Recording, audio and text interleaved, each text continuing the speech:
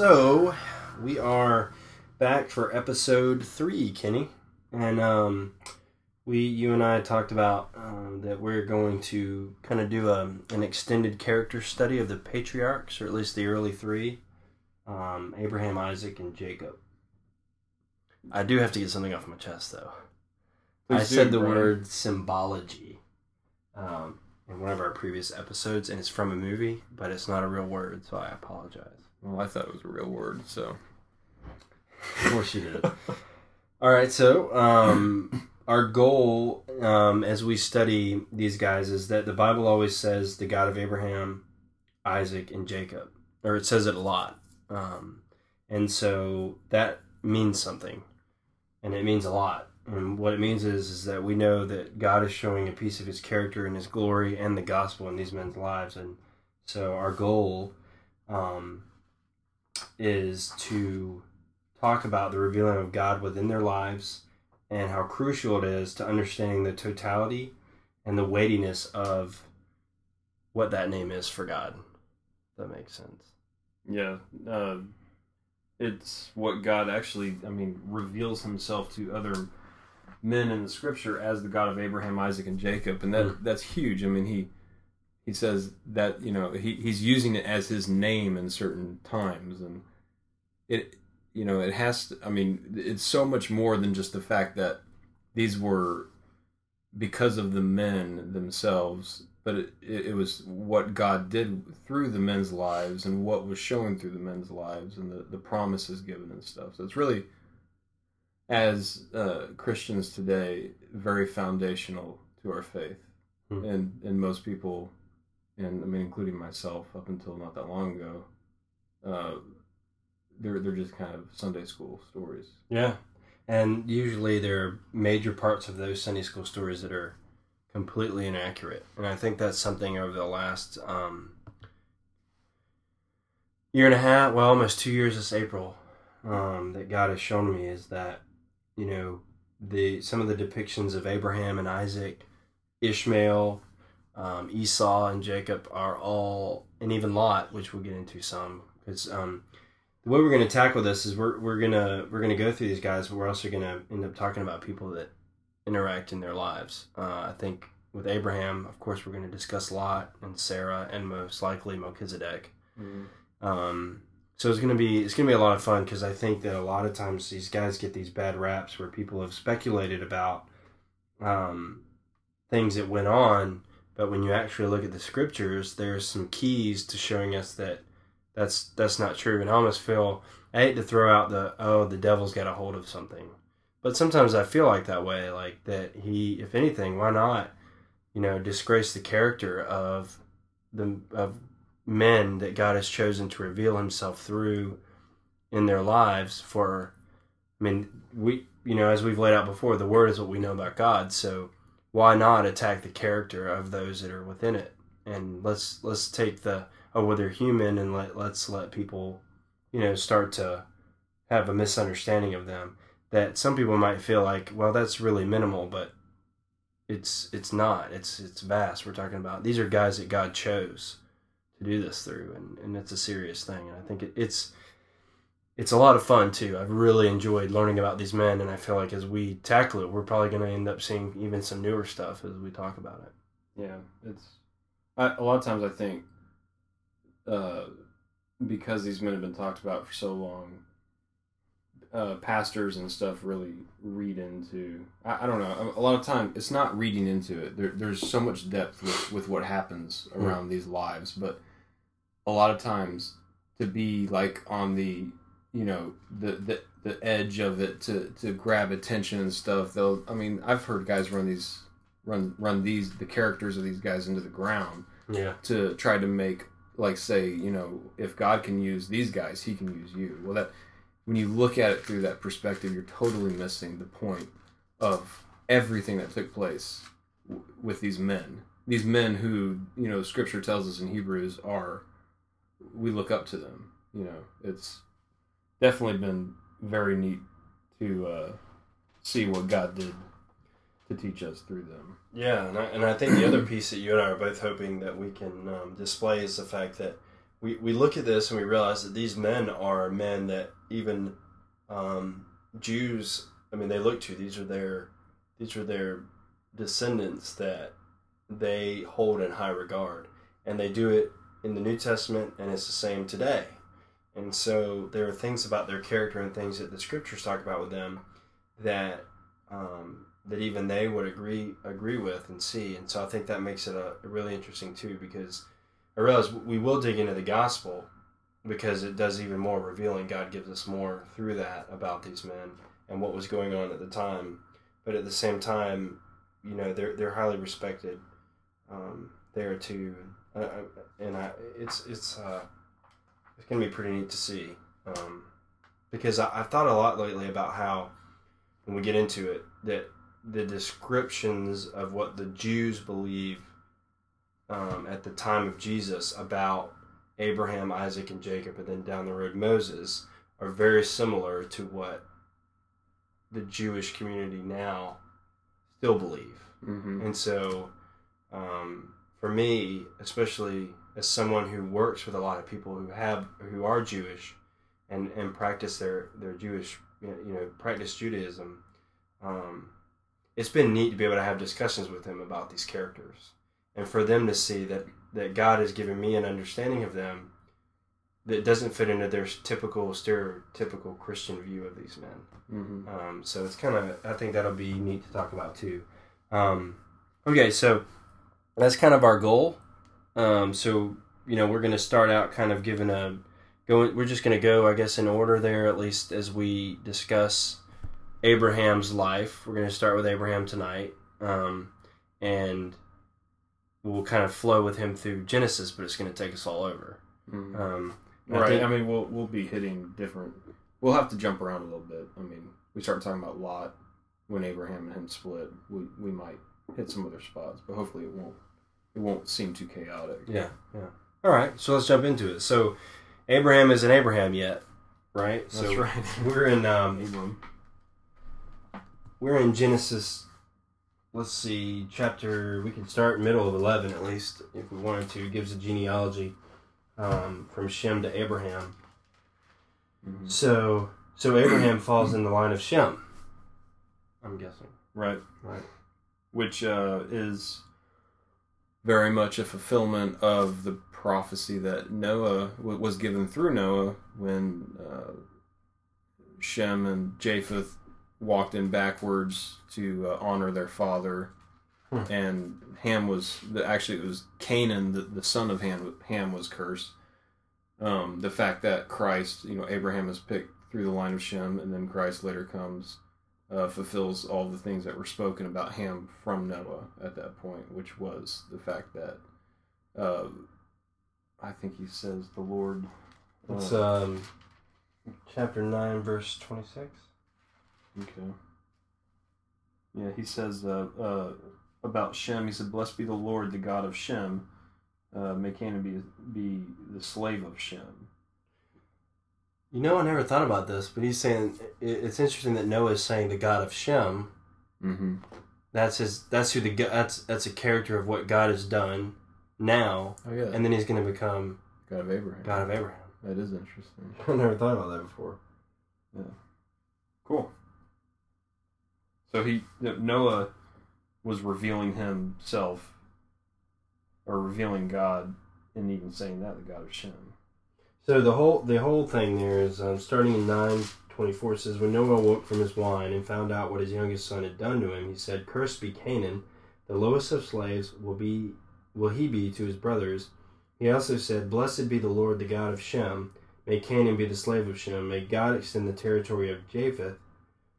May Japheth live in the tents of Shem, and may Canaan be his slave." So Shem, even though Shem and Japheth both were getting a blessing here, for some reason, because of divine reason, Shem still, in some kind of order there, seems to come out with a greater blessing in that sense, or at least with more responsibility. I shouldn't say greater blessing, because obviously they're both important.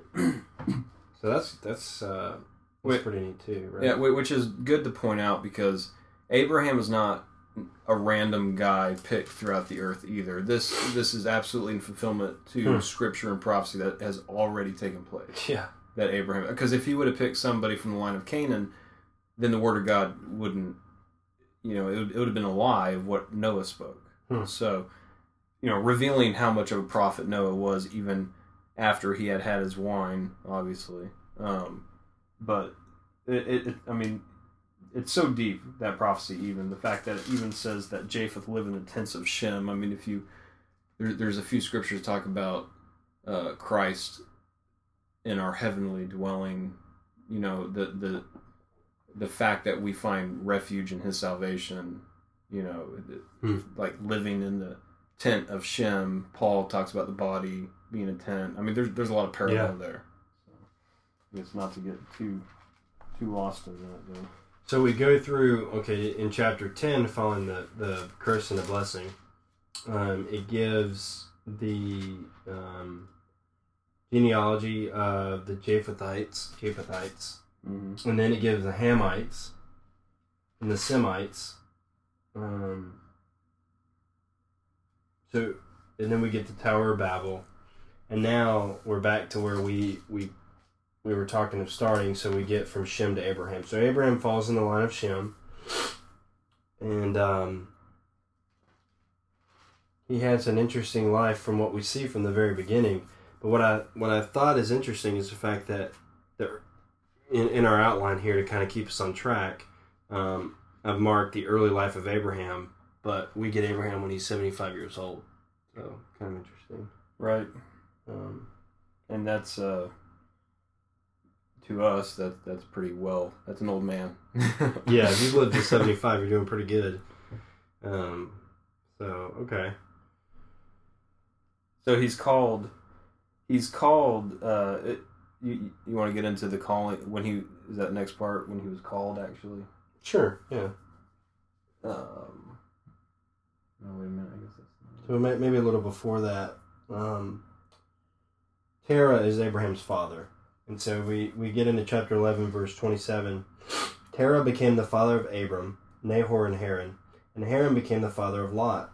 While his father Terah was still alive, Haran died at Ur of the Chaldeans, in the land of his birth. Abram and Nahor both married. The name of Abram's wife was Sarai, and the name of Nahor's wife was Milcah. She was the daughter of Haran, the father of both Milcah and Iscah. Now Sarai was barren, she had no children. Terah took his son Abram, his grandson Lot, son of Haran, and his daughter-in-law Sarai, the wife of his son Abram, and together they set out for Ur of the Chaldeans to go to Canaan. But when they came to Haran, they settled there. Terah lived 25 years, then he died in Haran. So now we get to the call of Abraham. Mm-hmm. The Lord had said to Abram, "Leave your country, your people, and your father's household, and go to the land I will show you. I will make you into a great nation, and I will bless you. I will make your name great, and you will be a blessing. I will bless those who bless you, and whoever curses you I will curse, and all the peoples on earth will be blessed through you." So, what first thing to me that jumps out there, obviously, is the fact that he says, "I'm going to make your name great," and we're discussing him now. And of course, his name's great because he's revealing things about God. So that's pretty cool, right?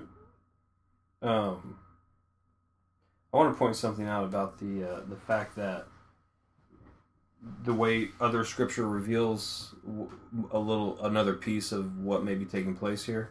I mean, when you read this, you don't necessarily get the full story until you put it in the context of the entire Bible, right? Right.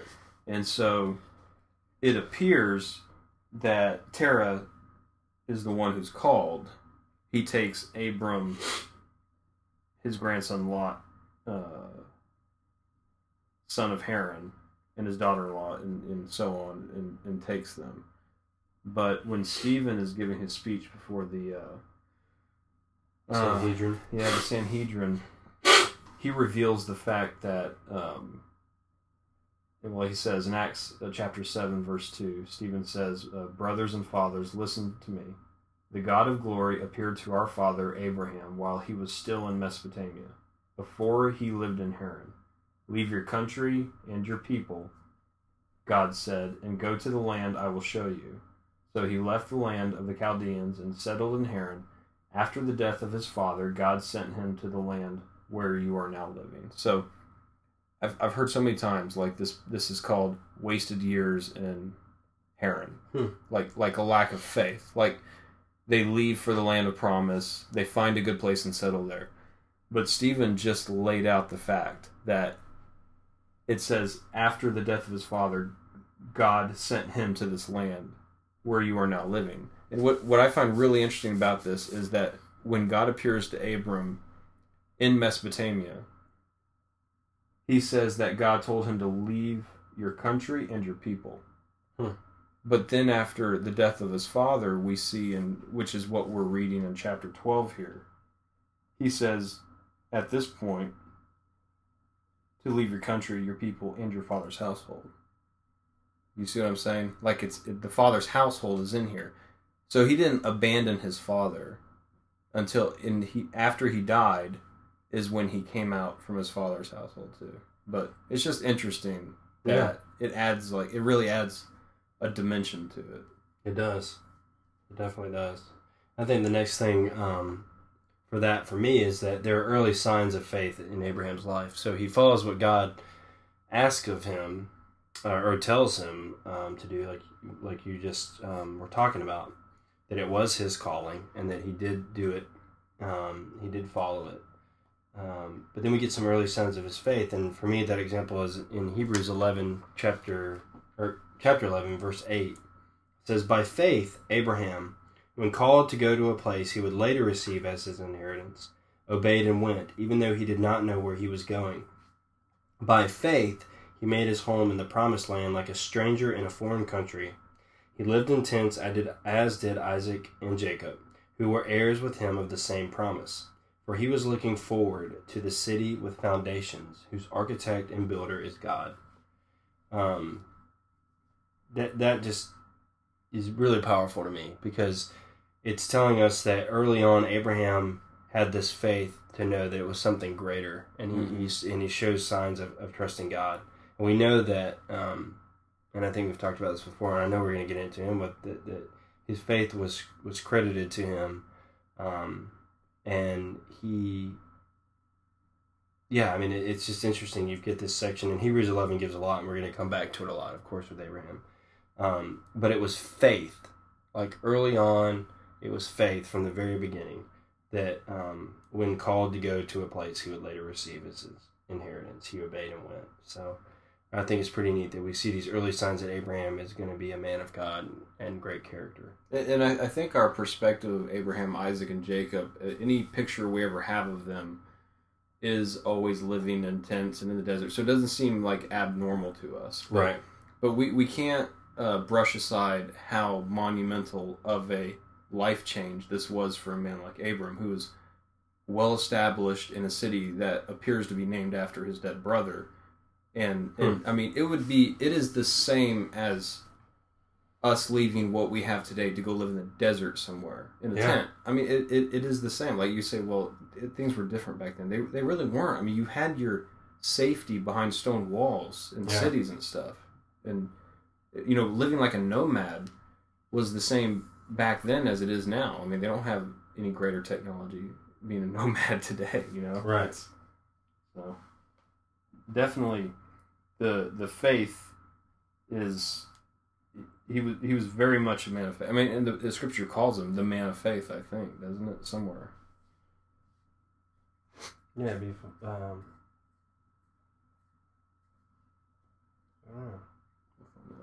Yeah. So, I'm wondering if we should read through each verse or just kind of go to some of the highlights that we've talked about before. I know that, so God gives him the call, and it says that he left, and the Lord after the Lord had told him, and Lot went with him. It says, Abraham was 75 years old when he set out from Haran. He took his wife Sarai, his nephew Lot, all the possessions they had accumulated, and the people they had acquired in Haran, and they set out for the land of Canaan, and they arrived there. So it's interesting, we're already in the land of Canaan, which is, if I understand it correctly, is essentially land that comes from Noah's descendants, right? So, but it's under the curse of Canaan. That's right. Yeah. So he's left to come to this land's curse. So Canaan was the son of Ham, who Noah specifically named out. He named who he Canaan. cursed because he walked in. And when you look into like later on Exodus, Deuteronomy, Numbers, and stuff, all of the tribes there that make up the land of Canaan are descendants of him. Okay. So he gets into Canaan, and then down in verse 7 it says, "The Lord appeared to Abram and said, 'To your offspring I will give this land.' So he built an altar there to the Lord who had appeared to him." So he honors the Lord. It says, "From there he went on toward the hills east of Bethel and pitched his tent, with Bethel on the west and Ai on the east. There he built an altar to the Lord and called on the name of the Lord. Then Abraham set out and continued toward the Negev." So now we've got Abraham entering Egypt. And so we get into this interesting discussion that I think up front is a character trait of Abraham that I want to kind of squash what people think. So we start to see this first time where Abraham is going to call Sarai his sister. Mm-hmm. And she's his wife. But she's also his sister. Right. She really is his sister as well. This gets really silly with a lot of things I've heard. I mean, it really is amazing. I mean, you talked about Satan getting his hands on things, but it really is amazing how the church has become not the whole church, but you hear so many. Like you've talked about the respect that the Jews have for these early patriarchs, mm-hmm. and many Christians do too. But then there's also like this it's really almost anti-Semitic in it, the way it comes across, but like the wanting to interpret everything that these men do as a complete and utter disgrace. Mm-hmm. And what takes place here is far from that. It's just the opposite of it. Sarah really is his wife. Abraham is in a very hostile land. This is the way it is, where he's at. I mean, he's obviously, from Hebrews, what you read, he's following God in faith. God testifies to that. Yeah. So this incident that takes place here, we have to ask ourselves, why did God choose to tell us the few things about the lives of these men that he did? And this is one of the things that he tells us. So he either tells us this to say, look, this man is broken, I can use him, I'm going to use you. Or it's what we know to be true about every story of the lives of Abram, Isaac, and Jacob, is that it's a deep foreshadowing. And it has very, very serious implications in everything that takes place. And I think you and I need to make it clear, like we tried to in our earlier episodes, that we're looking at this because it's been given to us by God for a purpose, for his glory, but he has given it to us. This isn't just some story. This is a story about God. When it says, I am the God of Abraham, he's saying, I am the God of the God, and this is everything about Abraham's life that I'm revealing in it. Mm-hmm. So, so he enters Egypt. We know it's part of the purpose he's been called. And what I think is interesting, and there's so many different levels that we can go into in this, but it says in verse 10 in chapter 12, now there was a famine in the land, and Abram went down to Egypt.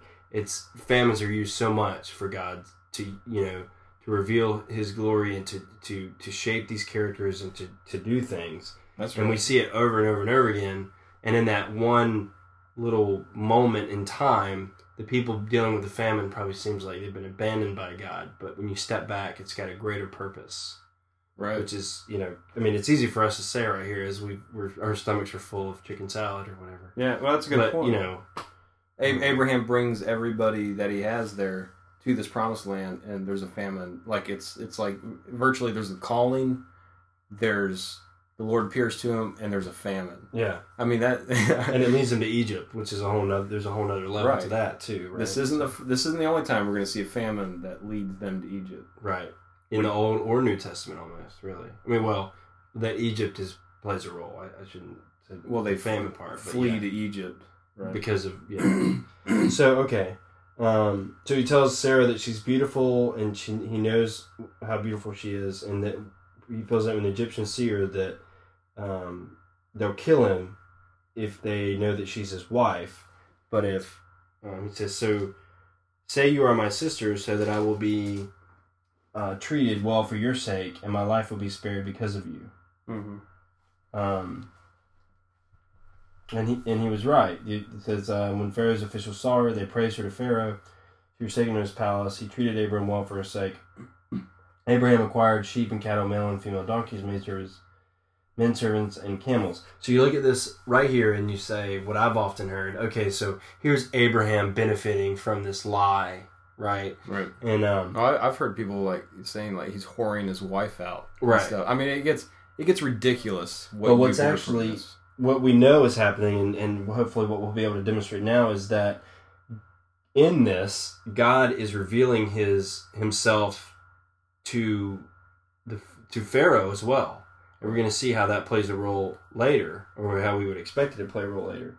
Perhaps maybe we should step back for 1 second and show how we know that Sarai is Abram's sister. Okay. Genesis 20 verse 7, I think.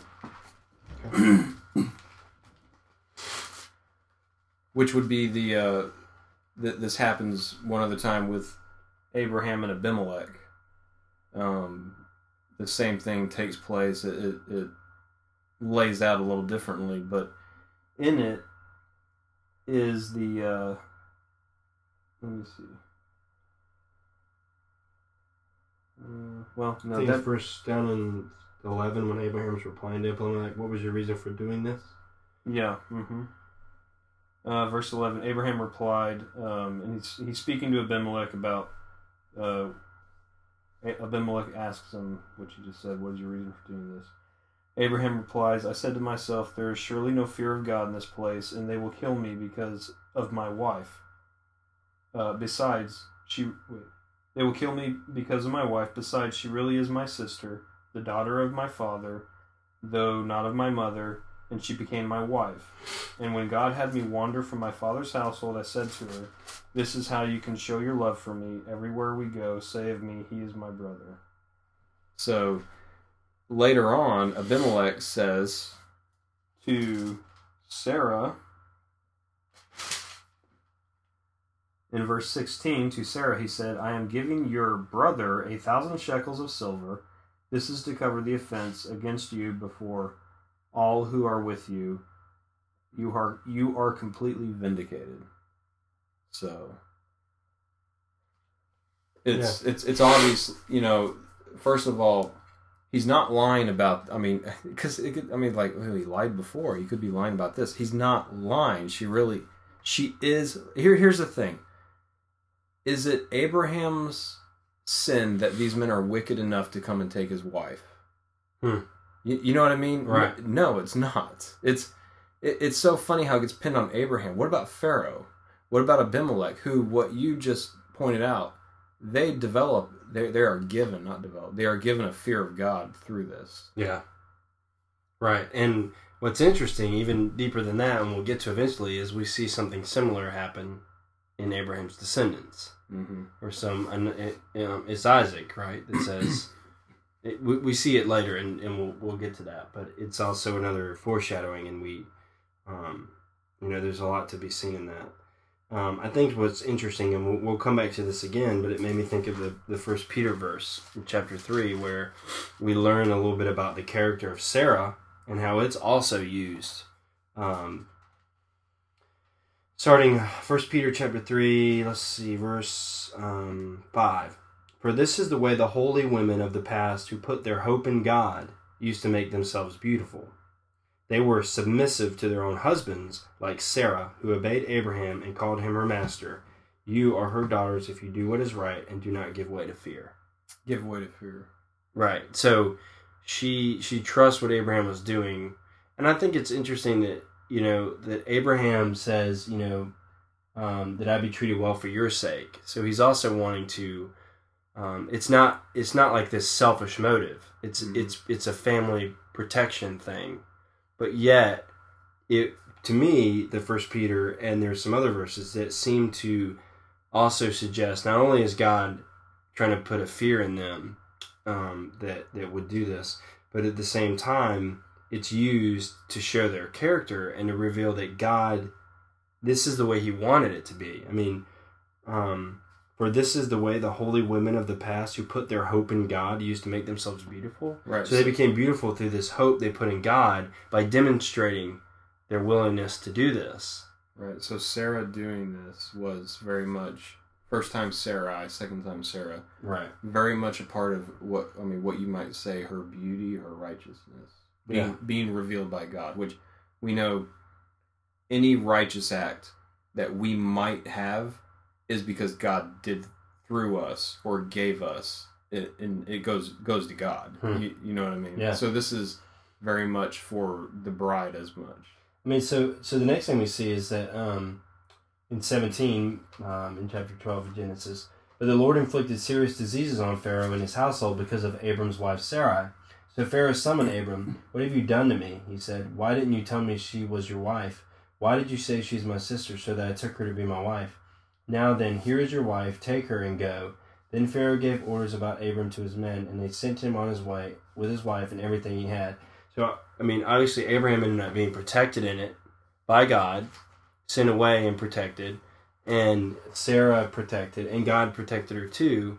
So it's like, you know, if Abraham's lying, and it's like it's been depicted, then God acted in a way that you would think maybe He probably wouldn't, given the description that others give. So I think that's true. And there, if you're going to conclude from this that Abraham is a scumbag liar, you're not going to get it from the things God says about it. You're not going to get it from anything in the story, because later on with Abimelech, God testifies. You know, he says to Abimelech in the dream. That was the first verse I went to on accident. Was in verse 7, chapter 20. "Now return the man's wife, for he is a prophet, and he will pray for you, and you will live. But if you do not return her, you may be sure that you and all yours will die." So we know that he's a prophet. He says to Sarai, when they enter Egypt, he says, they will take notice of your beauty. They'll want to take you, basically. I'm paraphrasing.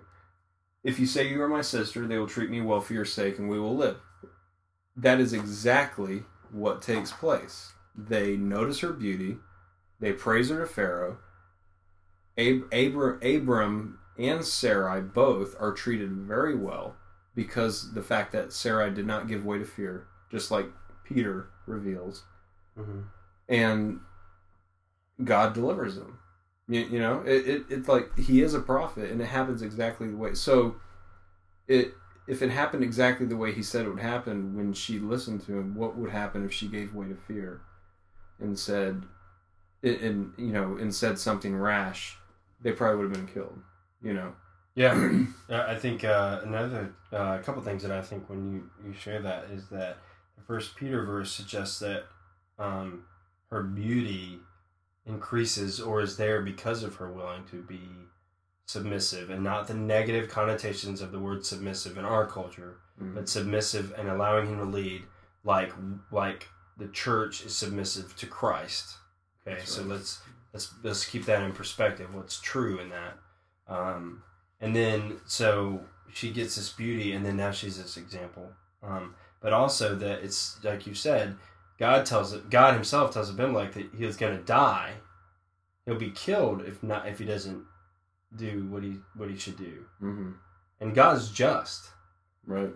And so that in itself, I mean, who greater to use? Like you said, it's not God's word that would give you that idea. And I think that's a great way to put that. It's really cool. Well, we very much see the fear of God that was given to Abimelech when he meets Isaac, because when the same thing happens with Isaac, Abimelech is terrified. Yeah. And I mean, to the point to where there's a treaty made, and Isaac has the ability to live in the land for a long time. Yeah.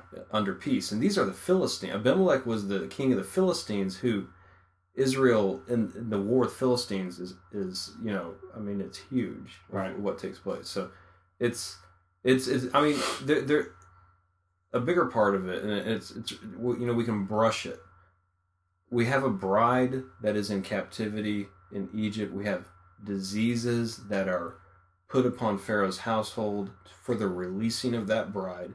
And it is absolutely pointing to Israel, the Hebrews that were in slavery, and the diseases that came when Moses spoke to Pharaoh, and the releasing of who is said in the scriptures to be the bride of God too, and then also even on a grander scale, Jerusalem is figuratively called Egypt, and this sounds strange, but this is what the scriptures do with this. It calls Jerusalem Egypt figuratively in certain spots, because there's a great releasing of the captives. When Christ comes, he releases the slaves to law and death, and they're brought out, and guess who they are? They're the bride of Christ, and they're also his sisters and brothers too. You know what I mean? Right. Yeah. So I mean, and the children of him as well, the descendants, right? Yeah. Well, and we actually see that. And earlier I thought maybe we'd start with that, but that's a good point to talk about, like how Abraham's viewed today. Excuse me. And if we go to John 8, chapter 8, verse 31. This is kind of Jesus, and he's talking with the Jews. It says, to the Jews who had believed in him, Jesus said, if you hold to my teaching, you are really my disciples. Then you will know the truth, and the truth will set you free. We were just alluding to. They answered him, we are Abraham's descendants and have never been slaves of anyone. How can you say that we shall be set free? That doesn't even make sense, because they were. Yeah, they're slaves to Rome at this very moment. Right. But it's that's interesting. And then so Jesus replied, I tell you the truth, everyone who sins is a slave to sin. Now a slave has no permanent place in the family, but a son belongs to it forever. So if the son sets you free, you will be free indeed. I know you are Abraham's descendants, yet you are ready to kill me because you have no room for my word. I am telling you what I have seen in the Father's presence, and you do what you have heard from your father. Abraham is our father, they answered. If you were Abraham's children, said Jesus, then you would do the things Abraham did. As it is, you are determined to kill me, a man who has told you the truth that I heard from God. Abraham did not do such things. You are doing the things your own father does. We're not illegitimate children, they protested. The only father we have is God himself. So Jesus is saying, okay, you're right, you're descendants in your term of descendants, in that genealogy-wise you're Abraham's children, but if you were truly Abraham's children, then you would do the things he did. And Jesus says, a man who has told you the truth that I heard from God. Abraham did not do such things, because Abraham told the truth that came from God. Right. So it goes not only back to what we were saying before about what God tells us about Abraham, but just in talking about like what you were just... No, that's a good point, because then he points out the fact that they're doing their fathers. Later on, he calls their father, the devil, who was a liar from the beginning. I guess that's later on in this chapter. That's a good point. And what's interesting too, I mean, just to kind of go off sidetrack, they say we're not illegitimate children. The only father we have is God himself. And then later on, they're ready to stone Jesus because they say that you say God is your father, right? And that's blasphemy. So it's kind of as it gets ironic. But the thing is, I mean, it's really neat to see, and yet, if you even today, the viewpoint of being descendants of Abraham holds high value, that they fall in the line of Abraham, and rightfully so. Right. But I think that us being grafted in and knowing what that means, we've been set free by Christ, and we're descendants of Abraham, true descendants of Abraham.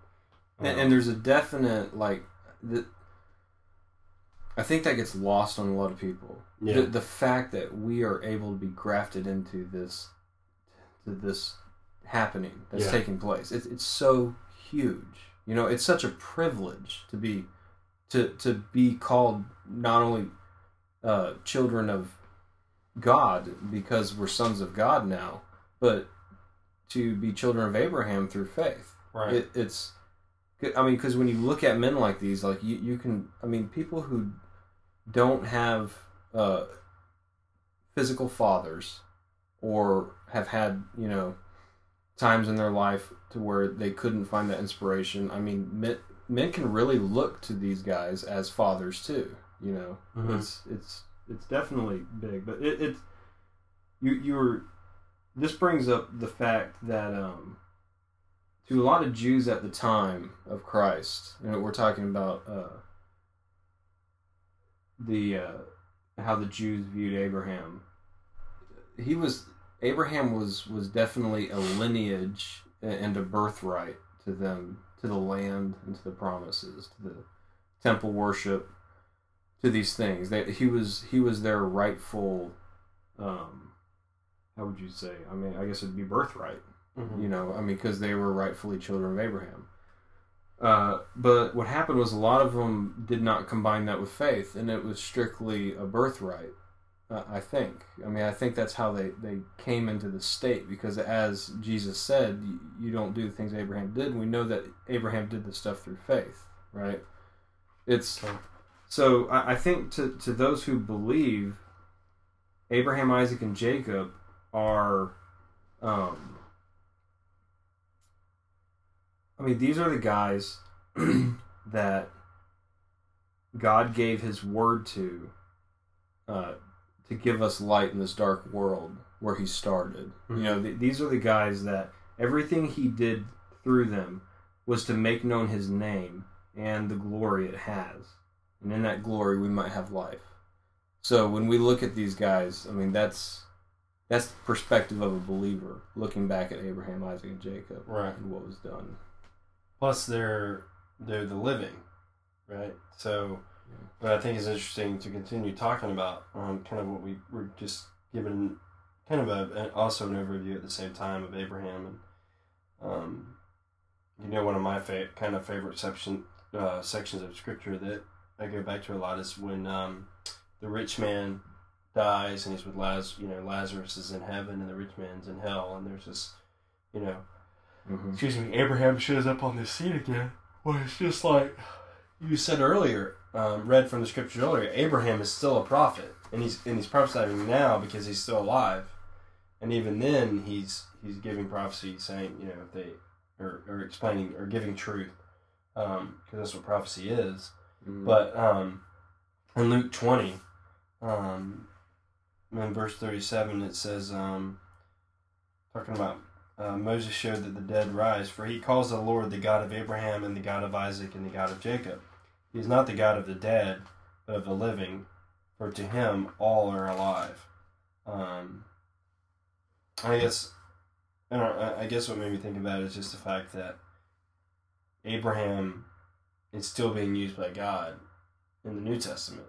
And it's not just in this description, but we actually hear from Abraham in the Old and New Testament. Right. And how many, I don't know, this would be interesting to find out, but how many characters do we see where we have words that come from that character in the Old Testament and the New Testament outside of Christ himself being the Word in the beginning? And we know that we see Christ, and there are things of God that are said about Christ in the New Testament, and he says them again in the Old, and reveals more about them. But Abraham is one of those characters. So you got to consider that too when you think of somebody getting up and saying, well, he was a liar and he was whoring his wife out so that he could get more cattle or whatever. Because and this is somewhat speculation, but when he leaves a land that appears to be named after his uncle, Haran, that's his uncle, right, or his dad? No, that'd be his brother. His brother, yeah. So when he leaves this land, it seems to me like he already has a lot of possessions. It says the people that they had gotten as well. So he's got people that work for him. So it's not like he's this poor person. I mean, he shows up in Pharaoh's land, and people pay attention to him and see that his wife is beautiful, but he's obviously given some sort of respect. It's not like he's just some dude and a girl that strolled in. I mean, it seems like he made a presence, you know? Yeah. You know, he showed up with some things. So even on the surface level of just discussing that, it seems almost silly, but also this other stuff that we've seen in moments. So. Well, I love that, especially the fact that you're talking about the God of the living, and how Jesus uses that simple name that was built by God's word. I mean, God did this. I mean, this has meaning. Don't you know He's called the God of Abraham, Isaac, and Jacob? I mean, the Sadducees came to him with this long, complicated question about so-and-so died, this wife had 4 or 5 of the brothers or something. I mean, this long human argument. And Jesus, in referring to the name, refers to the Word of God in truth. Yeah. I mean, because that's what it refers to. It refers to the promises. Yep. And the fact that He's the God of the living, He chose those names to reveal the fact that He is the God of the living. I mean, He didn't say the God of Noah, which we know Noah was a great man that God did many things through. You know what I mean? Yeah. The God of Abraham, Isaac, and Jacob, because it's the promises given to Abraham, Isaac, and Jacob. Abraham first. Yep. Yeah, it's just monumentally huge. All right, so in the next section we get Abraham and Lot. They decide to separate, and there's something that you and I both know is huge in this, because you're gonna hear me defend Lot, no pun intended, a lot, because he is given a bad rap for a guy who was righteous, and this is kind of where it begins. A lot of people want to say about Lot, well, he went to live in Sodom, and he wanted to be around all this nastiness and whatever. And I believe, and I'm pretty sure that you do, that Lot is an example of kind of how we even live today as Christians and believers in the world. And the reason I bring that up, and we'll get to it more and deeper eventually, but in Genesis 13, Abraham and Lot separate because they're gaining so much possessions and shepherds and whatnot that quarreling arose between their herdsmen, not between each other. The Bible says in verse 7 of chapter 13 in Genesis, and quarreling arose between Abraham's herdsmen and the herdsmen of Lot. And it's interesting, it throws in the Canaanites and Perizzites were also living in the land at this time. So Abraham said to Lot, let's not have any quarreling between you and me, or between your herdsmen and mine, for we are brothers. Which that's interesting in itself, because he's his uncle. Right. But they're brothers because I believe they're both believers. Or maybe he's lying again. Yeah, right. That's funny. All right, so is not the whole land before you? Let's part company. If you go to the left, I'll go to the right. If you go to the right, I'll go to the left. So it says Lot looked up and saw that the whole plain of the Jordan was well watered, like the garden of the Lord, like the land of Egypt toward Zoar. This was before the Lord destroyed Sodom and Gomorrah. So Lot chose for himself the whole plain of the Jordan and set out toward the east. So why did Lot choose to go that way? He chose it because it looked plentiful. It looked like the garden of the Lord. Why would you not choose that? I would.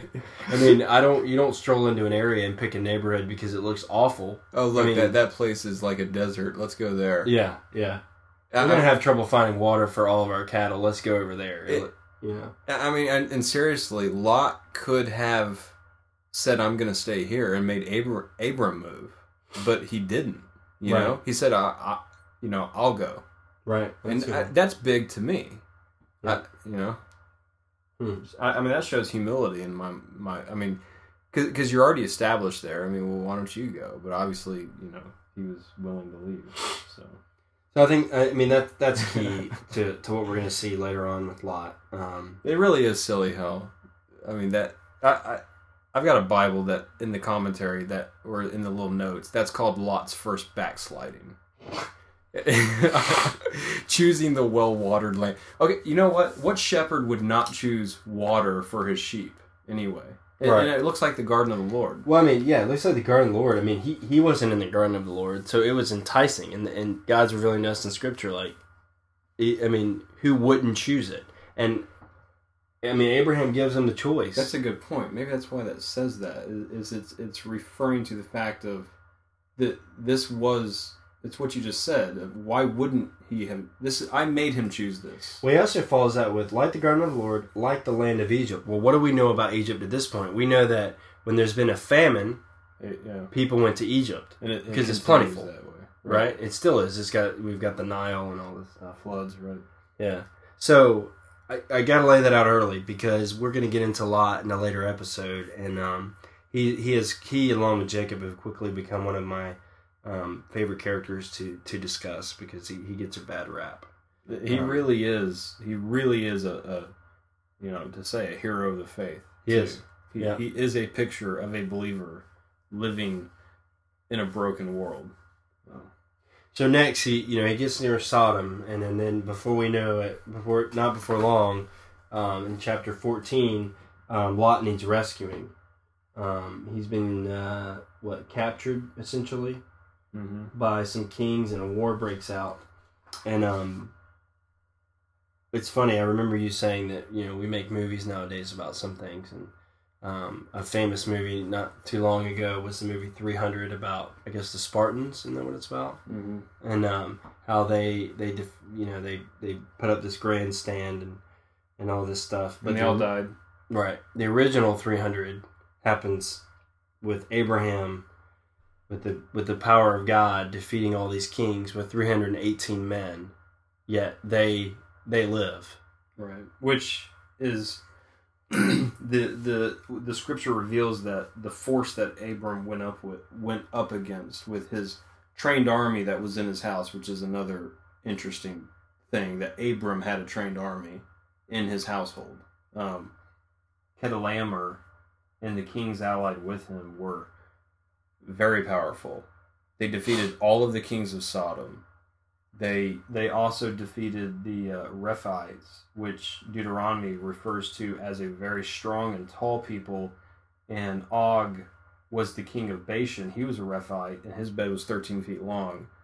So these guys had the image of a very big people that Chedorlaomer and the kings allied with them defeated on their way to defeat the kings of Sodom. Okay. And then Chedorlaomer and the allies defeat the kings of Sodom.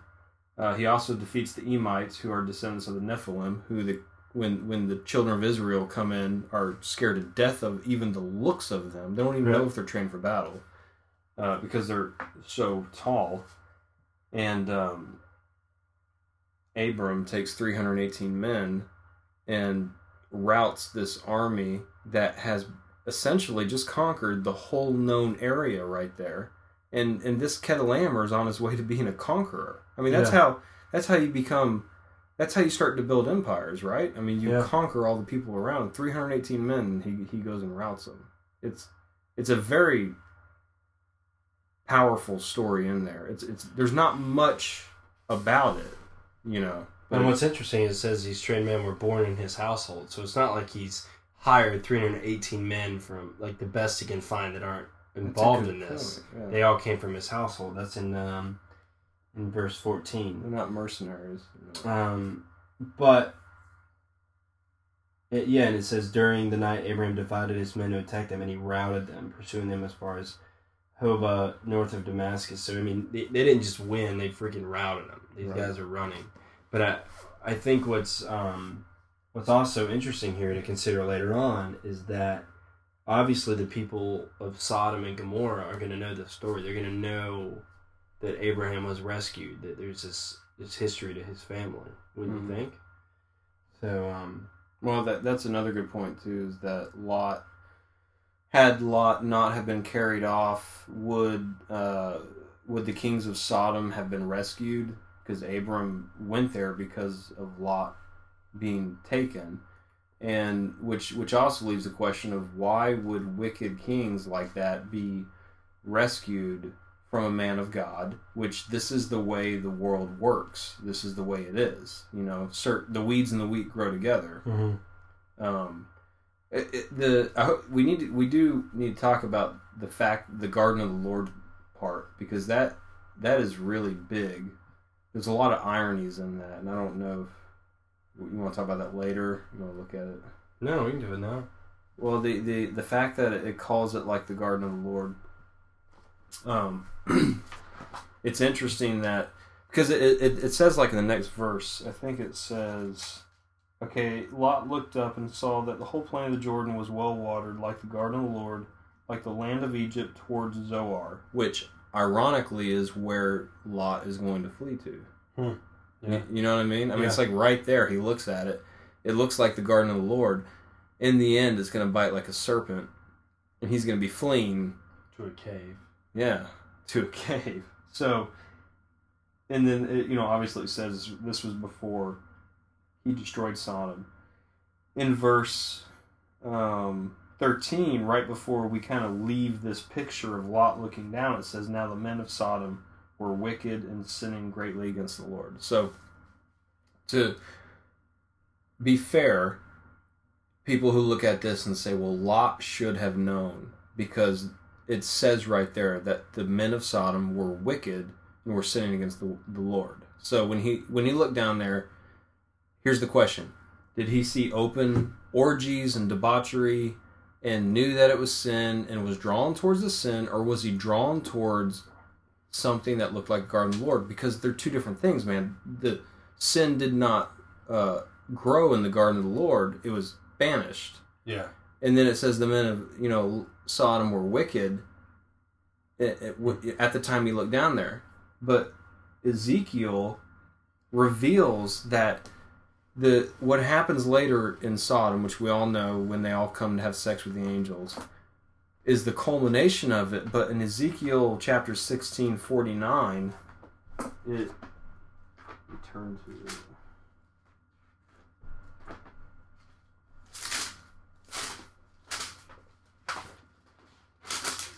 It reveals that the sin of Sodom, it says, "Now this was the sin of your sister Sodom. She and her daughters," which there is a very much, the context is important. It does not change the fact that this is telling us what the sin of Sodom is. So I don't have to read the verse before. She and her daughters were arrogant, overfed, and unconcerned. They did not help the poor and needy. They were haughty and did detestable things before me. Therefore, I did away with them, as you have seen.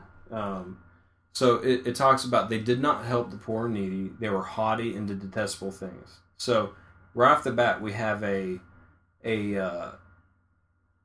uncaring for the poor. Mm-hmm. The right. I mean, you have a picture of a very rich, vibrant place, because it.